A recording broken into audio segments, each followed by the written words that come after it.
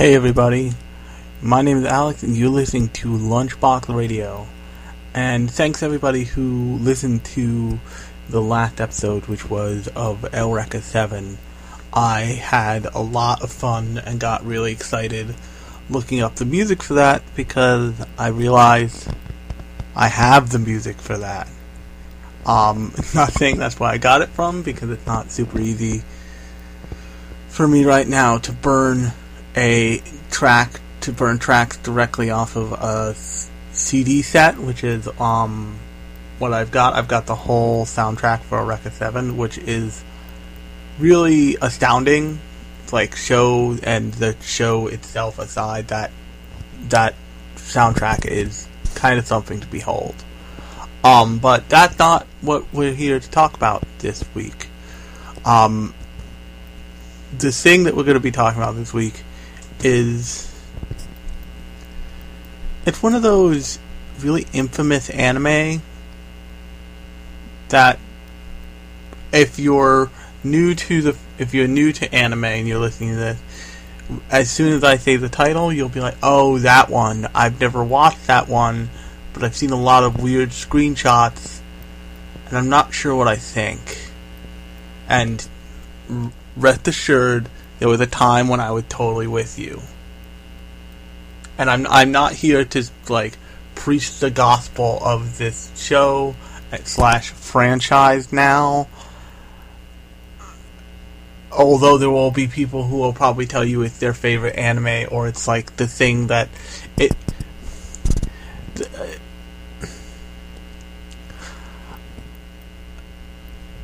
And people get into anime in different ways. They always have.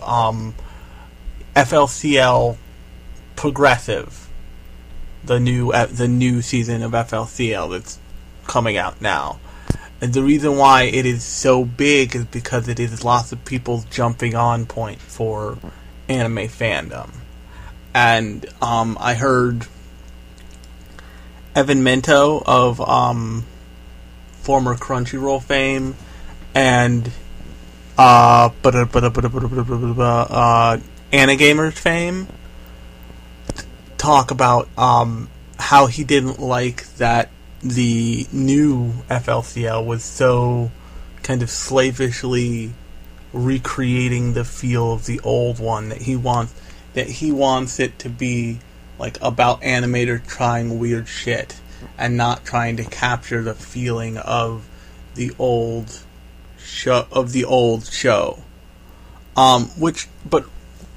And I agree with him. I think that FLCL could have found a way. They could have found a way to do something weird with FLCL that did not turn it into its own cinematic universe, as I think Dave said on that podcast.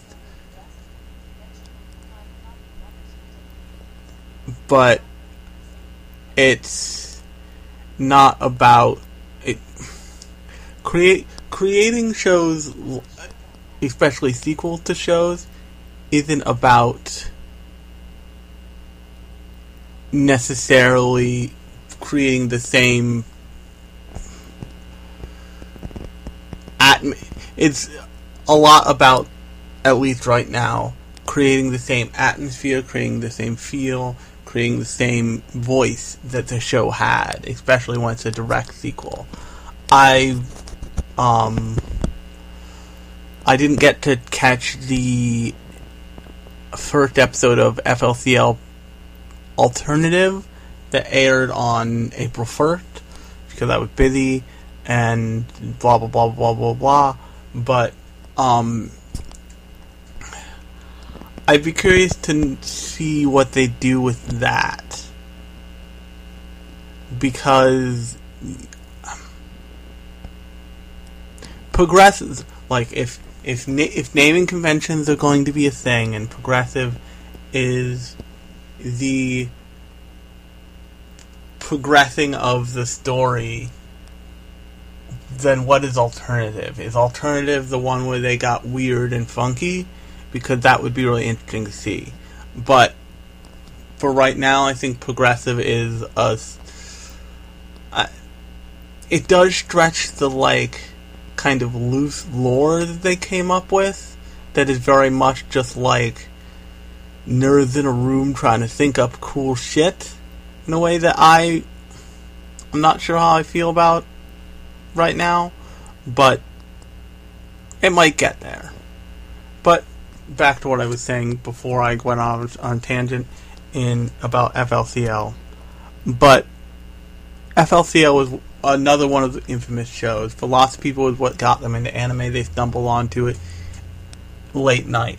But for a ton of people, and probably more people, it was like the second or third big show, or it was a show they came to after seeing tons of other anime, and like it woke them up again. And it reminded them about certain things they like about the medium itself. And Onizuka, the show that we're about to talk about, GTO is definitely one of those.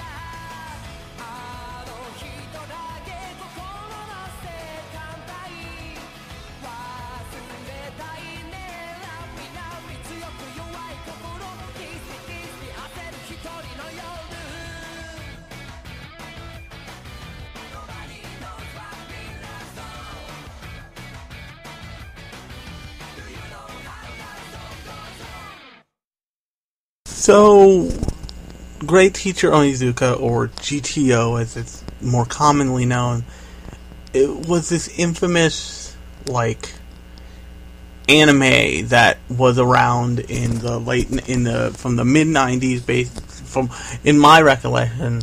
I could have an iPad in front of me telling me exactly what came out, but it was around like the early 2000s. It was kind of infamous because of all the reasons anime was infamous back then. It was lewd, it was gruff, it was a story about something that other people hadn't seen before in other places, told in kind of a way that people weren't seeing in many other places.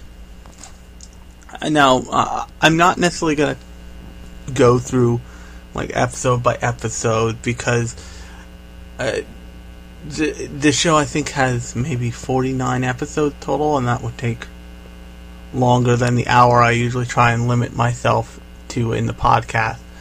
But basically, the idea is that they take this guy who is, he's not a Yakuza, but he is the former version of the step below that. He is the grown-up version of like the teenage Japanese biker gang punk from the 80s.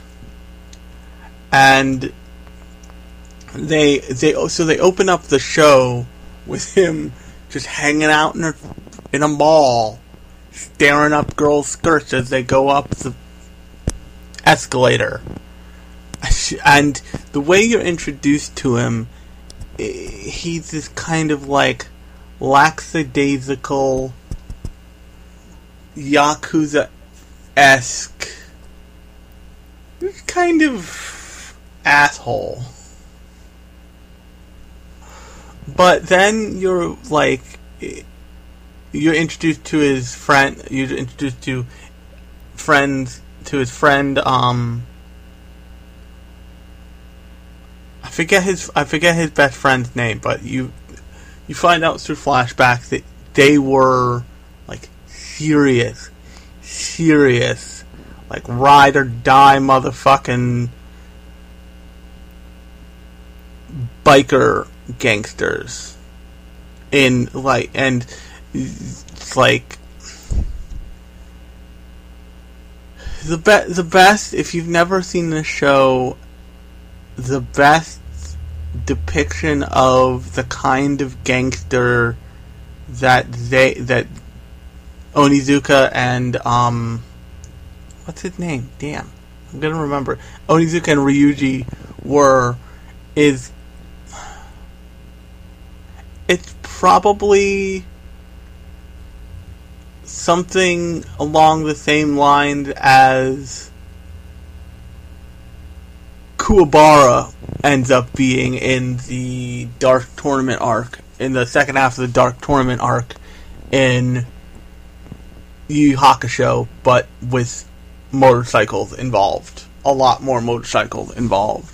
And Ryuji comes and picks him up after he beats up these two kind of street punks who try to shake him down for money because they catch him staring up girl skirts.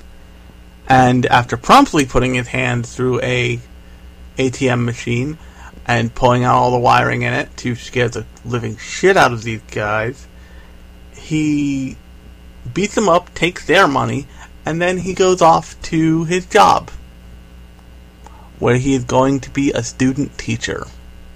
Now, for a kind of reflection, Ryuji has grown up, and he is like the manager of a bike shop. He is the kind of position, he is the kind of job that allows him to do kind of whatever he wants, because he's making good money, but he also is the kind of job that did not lend him any authority in society, really. Because the way Japanese society treats people who are clearly delinquents and people are clearly outsiders has never been kind. If you, for example, here in America, where I'm recording this, it is not tattoos are not just fairly common, but like almost commonplace. It is not uncommon to see like a sizable tattoo on a person in a place that you would display it, like on your arm, on your leg.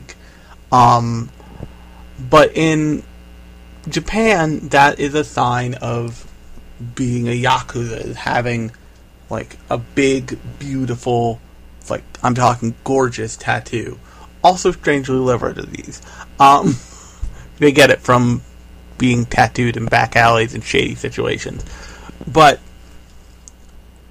as a result, people who have tattoos are barred from working in certain places. People who have, like... So people who make themselves look a certain way are almost sidelined from a lot of positions in life. So for someone like Onizuka to be a student teacher is this kind of stunning, unbelievable turn of events. And it's suggested that, like, how the fuck do you think you're gonna mold young minds? You're crazy. Ryuji says, like, he basically tells them, like, I can't believe you.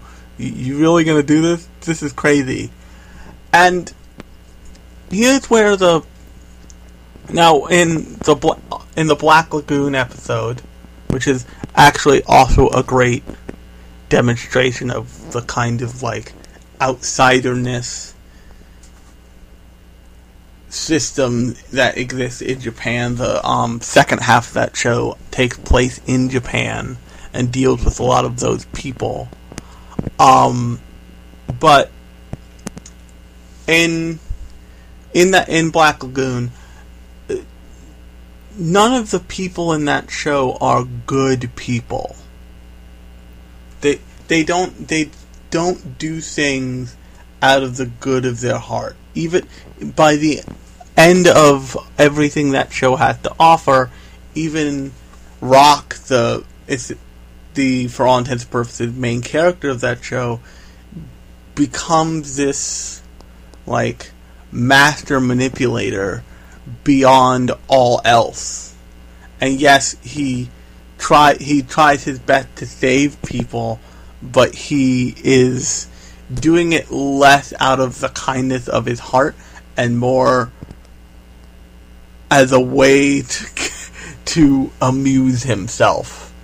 And they make a serious, like, yeah, he's an okay person, but he's still an adrenaline junkie and a crazy person. And Great Teacher Onizuka does something different than that. It says, maybe all of these people that we perceive as being bad people in Japanese society aren't actually the worst people. Maybe the worst people are the people who just allow the system to continue to fail. Now, in this show's vision of Japan, the education system is failing. And it's failing hard. And people are just trying to stay out of... And all the teachers are just trying to stay out of the way and collect a paycheck. They say that as much in the beginning episode. But in between the flashbacks that you see of Ikichi, the main character, and the present version of him, you start to realize that something must have turned him down a road that did not lead to him dead. Because you get this real feeling of like, oh, they were fucked up. They were not going to live to see 25. They were not going to live to see their 20s, and here he is 22. And like that, the show makes it clear that that's a big deal. And later on, many years after this, I think maybe in like 2000, I want to say 15, 2014 or 2015, they released a special run of like the early years of GTO, the early years, or some such facsimile, which was the pre-GTO years of Onizuka and Ryuji, like, being fucking gangsters in, like, the 80s. And they had, like, jokes about cars with gull-wing doors and all this other shit. And that show, while managing to contradict a lot of the flashbacks in GTO,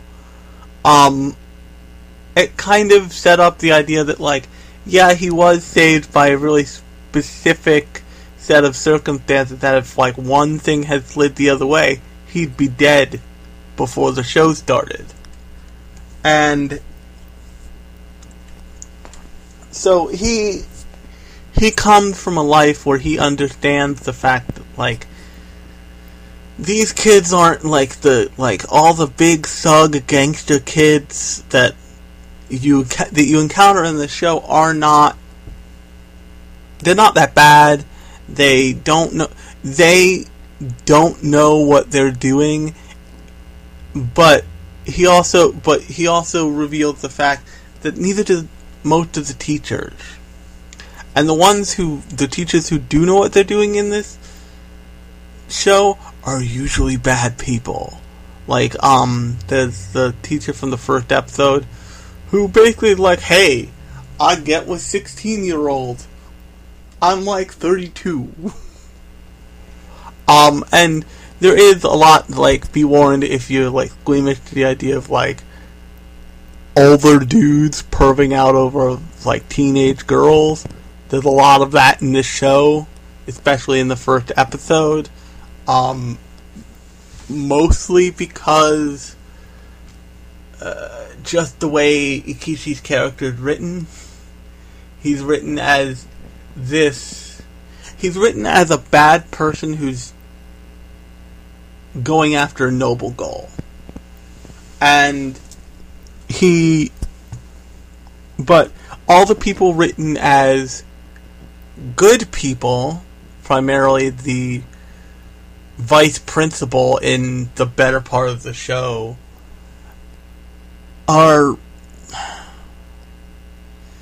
they're written as if they are trying to better society by playing by its rules, which are clearly made to benefit them and not society as a whole. So, like,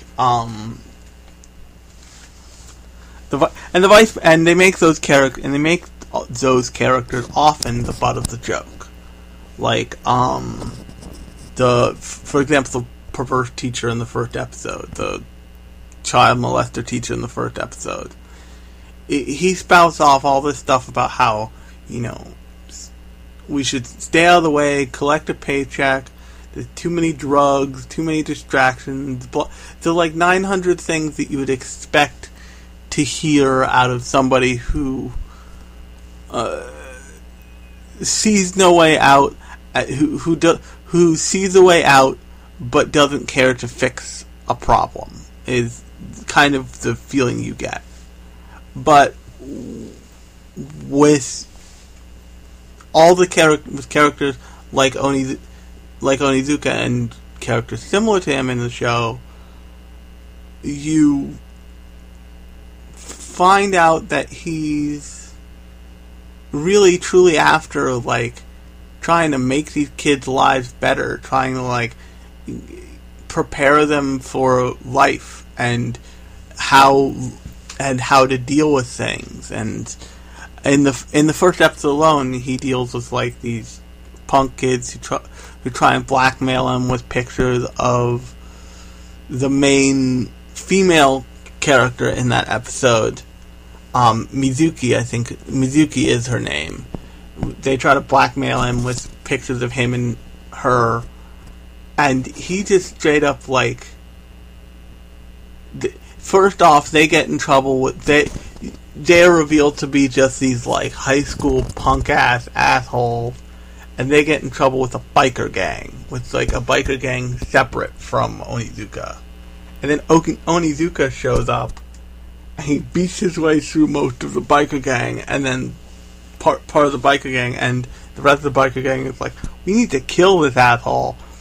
And the head of the biker gang hears, like, the name Ikichi Onizuka, and he's like, no, don't try and kill that dude.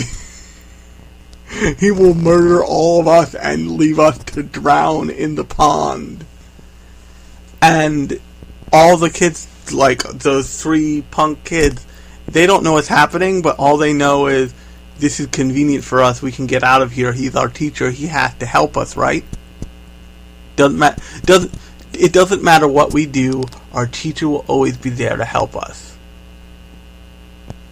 And here's where I think the show gets its infamous streak from, because they set that up, and they set that up really well, and they say, here's what you would expect to happen in most things.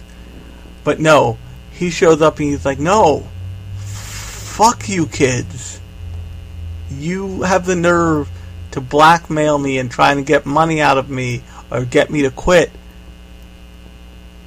And then when it benefits you, I'm your teacher, I'm your safety blanket. And he had this moment where he just says, like, we're all people, we all fuck up, none of us know what's going on, and if we all agree to be cordial and polite to each other, A, I'll never have to torture you guys again, but B, we might all just learn something from this experience. And in, like, a weird way, he becomes this, like, tough love asshole. And for the entire show, he is this tough love asshole. And everybody who, like, all the characters who encounter him, with the exception of probably the principal of I forget the school, name of the school that he spends most of the series at, but it's a private school. With the exception of the principal, most of the other teachers who encounter him, they just, like, encounter him as this problem, as this person who does not belong, as this, like, person who deserves to be sidelined because of their attitude, of the way he dresses, of, like, 900 different things. And this show's primary message is, look, if there's something you want to do, and you can do it well, why should anybody, including you, care how you do it, as long as you do it and you better something by doing it? So, like, to give a great example, that when Anthony Weiner, aka Carlos Danger, tweeted his dick out to the internet, the real conversation of, like, how many chances do we give this guy, blah blah blah blah blah blah blah blah blah blah blah blah. He had never ceased to be a great public servant. He had never ceased to serve people, but he is also one of the single most narcissistic people in politics, probably. It does not mean that he's not a great person, it just means that he has bad tendencies. In a way that infects his public life and his job, but doesn't determine the quality at which he can manage both. Or manage his job, not his public life. That's shot shit. And someone said something really interesting. You know, Bill Clinton was impeached over sexual misconduct. Anthony Weiner basically got kicked out of politics permanently over sexual misconduct.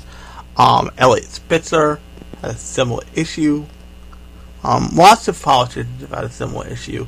But somebody said, you know, when every politician has something like this in their past, has some sexcapade tape, it will cease to be a story. These guys just happen to be the first ones that have the sexcapade tape. So it is viewed as, like, amazing that they're allowed to continue. Now, it would be one thing if all of these examples I just gave you were bad politicians, but for the most part, they were really pretty good politicians. They were really good at their job. But, and leaving politics aside, just they were completely functional politicians.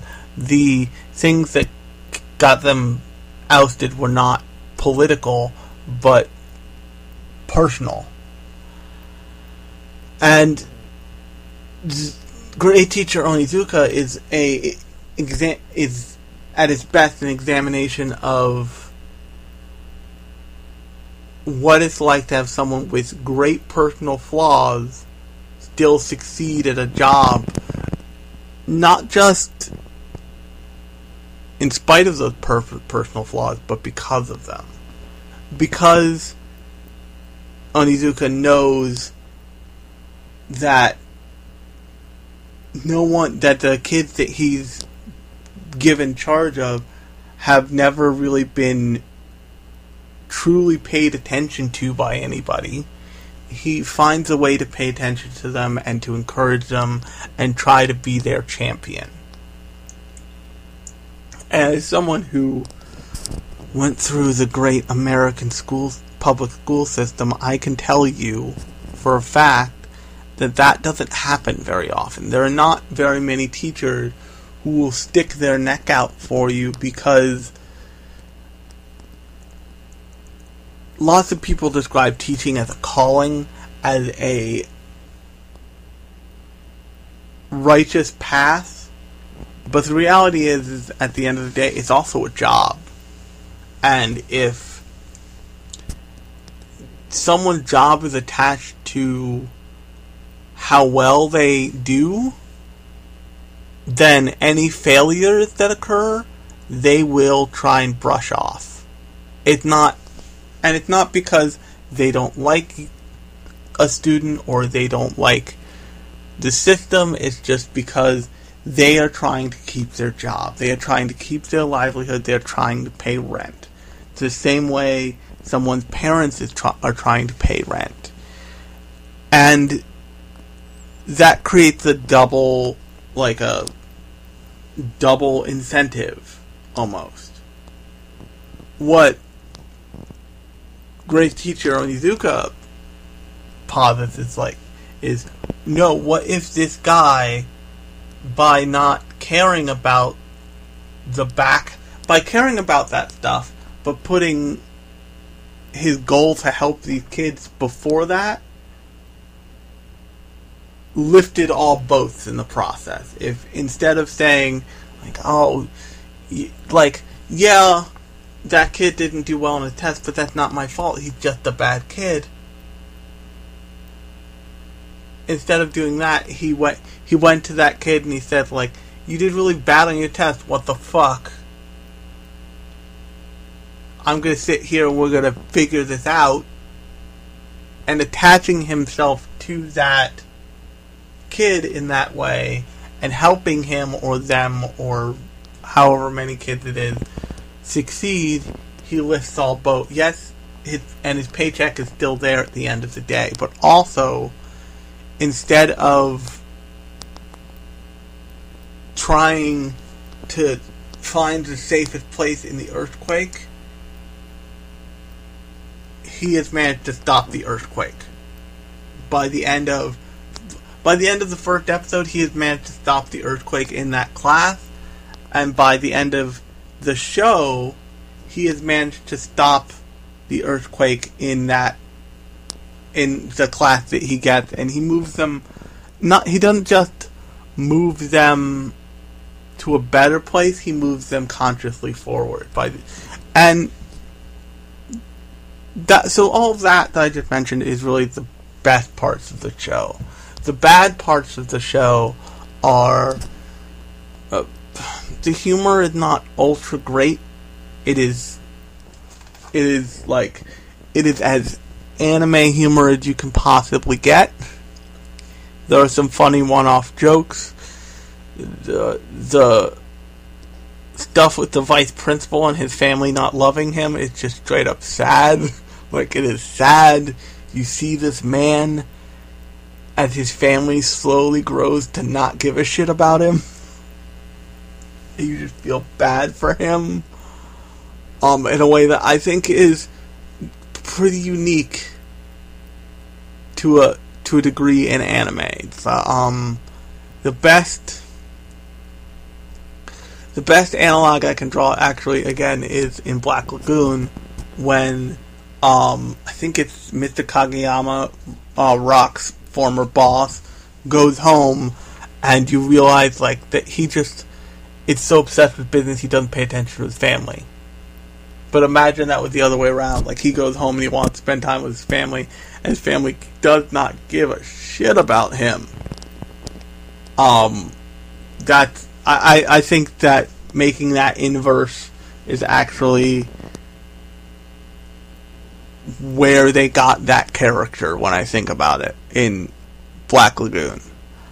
But so that's just like that's actually a good part of the show, but the humor they inject into the show is not always the best. It is at best like a chuckle. It's not like it keeps you going along. It's a humorous show, but that's not really what you stay there for.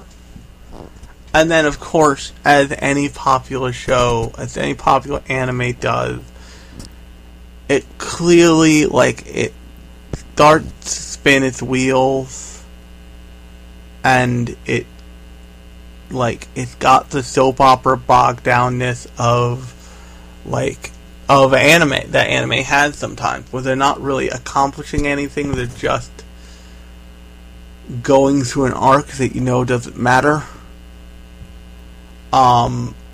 Which is unfortunate, because the first episode of the show, they fucking mile a minute pace it like they're on fire and running through a lightning storm.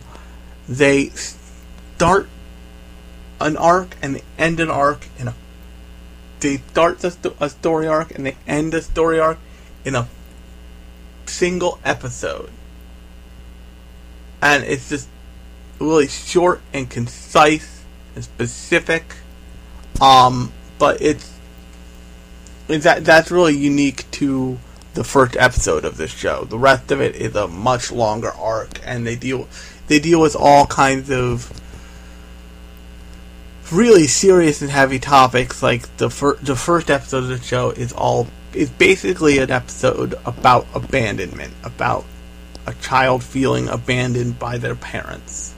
A huge chunk of the second arc, as it were, is about a kid who's suicidal. There are arcs about people finding helping kids find their purpose, even if they're not necessarily the smart kids on the block. About telling those kids, hey, I'm a bonehead too. You don't have to be like Poindexter to make it in the world. Anybody who tries to tell you that you're going to need the kind of math you're learning right now in 20 years is a moron. They have those discussions, and that's really interesting because, once again, this show posits the idea that maybe it would be okay for teachers to be more human and be more honest with their students. Which actually brings me to a story I want to tell about one of my teachers, because it relates to great teacher Onizuka. I had a English teacher in my freshman year of high school who was renowned as the cool teacher to have for English. And he would do things because he could, he'd play hacky sack with us. He'd put salad finger. He'd borrow I remember one time he borrowed the projector and took us to Salad Fingers. To give you an idea of what this teacher did. Now, yes, there was teacher review day when he was okay guys, the vice principal's coming down. We need to do some serious learning. Just pretend like we're learning. I remember he did things like we stopped reading a book because none of us gave a shit. Or, we watched every Frankenstein movie, curiously enough, except for Young Frankenstein, which I called him out on multiple times.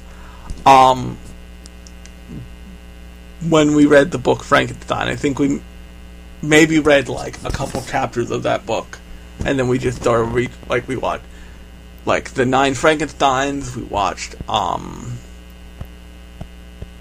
or we only read, like, the first chapter of Romeo and Juliet, and then just, wasn't feeling that book, just didn't freaking read it. And I asked him later, and he's like, you guys didn't seem that enthralled by it, so I didn't feel like I had to teach you. And I also asked him when I was much older, when I was an adult, and I went back to visit him, I said, you know what? What made you so chill? And he said to me, and I thought this is really, and this reminded me of GTO, he goes, when I got to this school, I went to a really good high school, a public high school. It's like, when I got to this school, it was a blue ribbon school. For those of you who don't know, blue ribbon schools were designated by the Bush administration as being the top schools in the country, the top public schools or private schools in the country. He's like, it was a blue ribbon school. I was convinced that every kid was going to want to learn, was going to want to, like, participate, was going to want to dive into all the literature I had planned. And then he said to me, he's like, and Alex, when I got here, they gave me the biggest burnouts and stoners that I have ever seen before or since. I mean, and it's like, he was like, you could see it in his eyes. He was serious. He was like, I was so disappointed. I remember one time I gave a test and some kid left for a bathroom break and he didn't come back, so I went to check for him because I was worried, and I saw him lift himself out of the window with his backpack and run off. So, like, and once again, this was in, like, a blue ribbon school, one of the best schools in America, according to the Bush administration, which, you know, really not qualified to evaluate intelligence, but whatever. And that's really, and from that point on, he just, like, he tried to do the best work he could do. He tried to do the best work he could do for the students. I remember in another inspired moment, he decided to just stop giving us homework. Because, I mean, I was the only person handing it in, and he literally went, I'm going to stop giving you guys homework, because you don't need anything else fighting against you, and Alex is the only one doing it, and I'm pretty sure he's phoning it in. I'm like, little. And just, like, he was interested in us. He was interested in us learning and getting value out of class, instead of just memorizing something for the next test. When there were things like standardized tests and all that stuff, he made sure that we had the best tools to deal with that, but he didn't want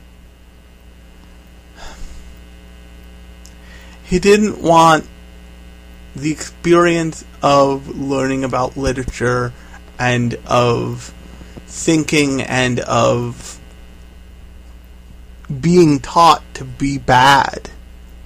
Because, and I'm going to talk about a less favorable teacher I've had now. I've had lots of bad teachers. It's part of being a disabled cancer survivor going through the public school system in the late 80s to the, I hate saying the mid-aughts, but the mid-aughts, or the early aughts rather. I hate saying that, god damn it. But I had a teacher a math teacher who just didn't like me, but couldn't find a reason to really dox me. So she started counting the fact that I didn't bring a pencil to math class against me. I also had a illustration teacher in college, which if anybody's listening who went to college with me, you'll know who I'm talking about, because there was only one illustration teacher, who tried to fail me because I didn't show my process enough. And in both cases, I went to a teacher who I trusted and said, this is bullshit. I'm doing the work, I'm getting grades, what the fuck? And someone had to deal with them. I also had so when you go through special education in the American education system, and this is the only reason I'm doing this is, this matters, I promise.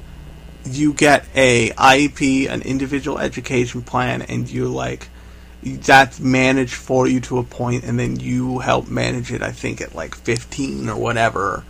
And, there's someone who's, represents you, essentially. Usually, a psychiatrist of some sort. This guy tried to tell people I was retarded. And I remember vividly the person who I had after him, when I was there's a kind of testing you have to constantly do to, be reevaluated. You basically have to be evaluated, once a year or some bullshit. She looked at that test and she said, "You've been doing all this stuff for so many years? No one, you're disabled. You only have one hand. Why are they timing you on this shit?" That just, and she said, that just makes no logical sense. Of course you're not going to be able to do it as fast as somebody with two hands. You don't have two hands to use. This is stupid. And she just threw out that part of the test. She's like, "You can finish this, but I'm not going to count it. I'm not even going to report it." And she later said, "Yeah, the guy who was in charge of you before, nobody liked him.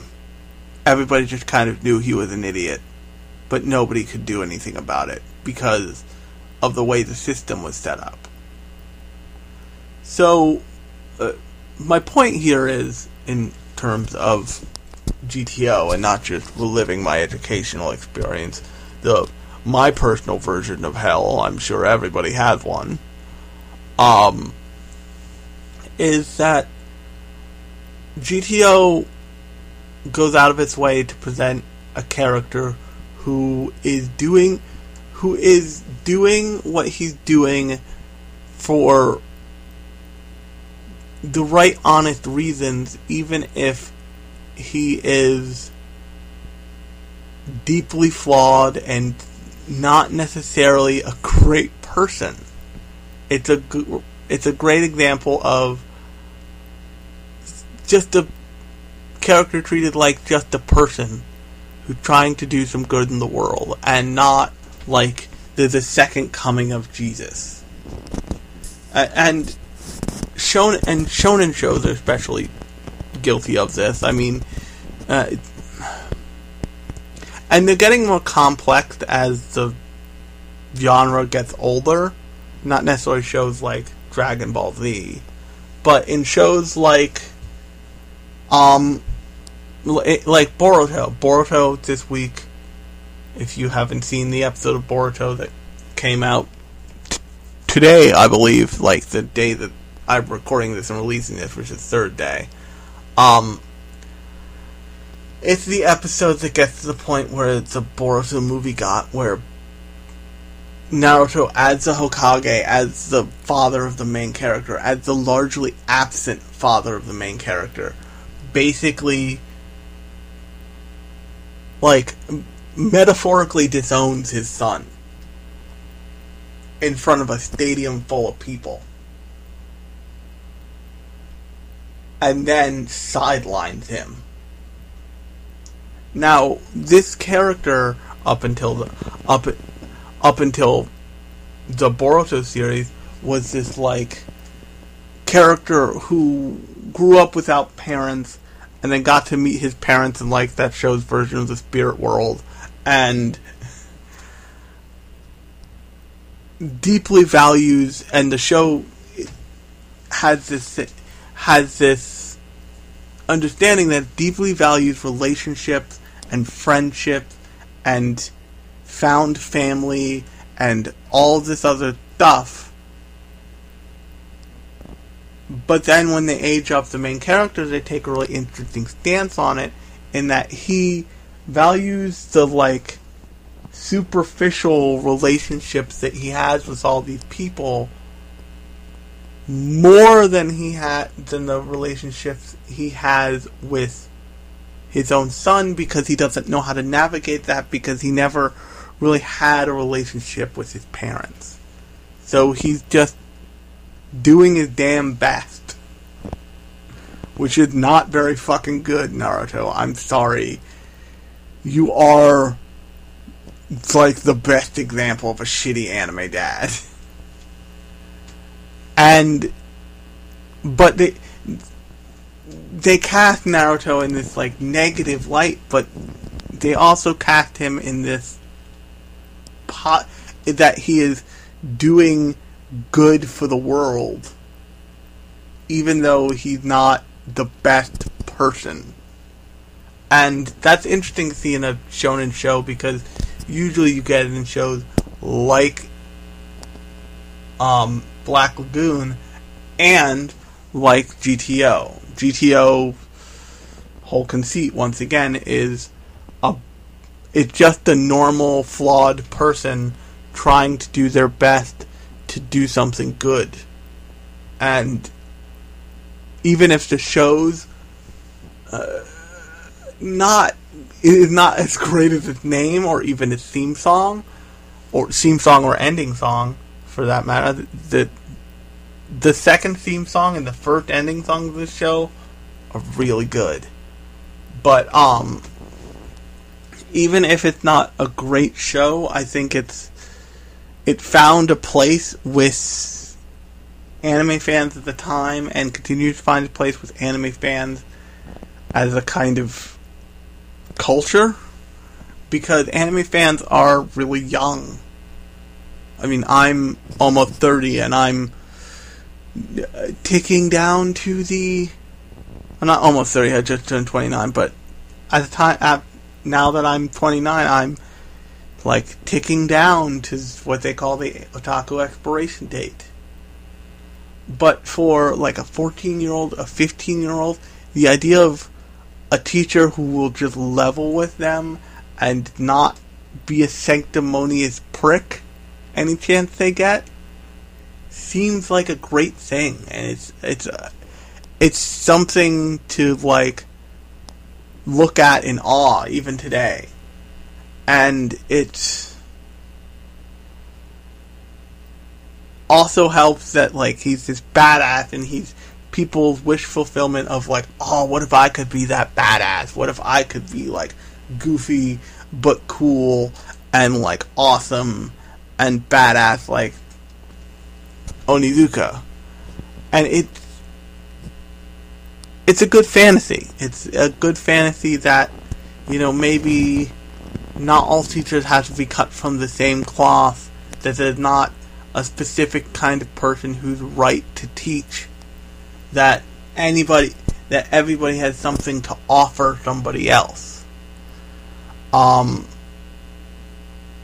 then there's also the side fluff stuff, like the love story that eventually matters a lot to the plot, that is neither here nor there. I don't think the show is particularly great as a romantic comedy, although there are certainly episodes where it turns into that. But it's I think it earned its place in this, like, infamy that it has of, like, after you dip your toe far enough in the anime pool, you eventually start to see GTO screenshots and just, like, realize, like, what's this weird thing? Why is it weirdly everywhere? How is it this popular? Huh? And also, why when I try to Google it do I come up with cars? God damn it. But with all of that said, I have been Alex, and you've been listening to Lunchbox Radio. And if you like this show, please share it with your friends. Please rate it on iTunes or wherever you consume podcasts with your ear holes, and leave me a good rating. And I will talk at you all next time.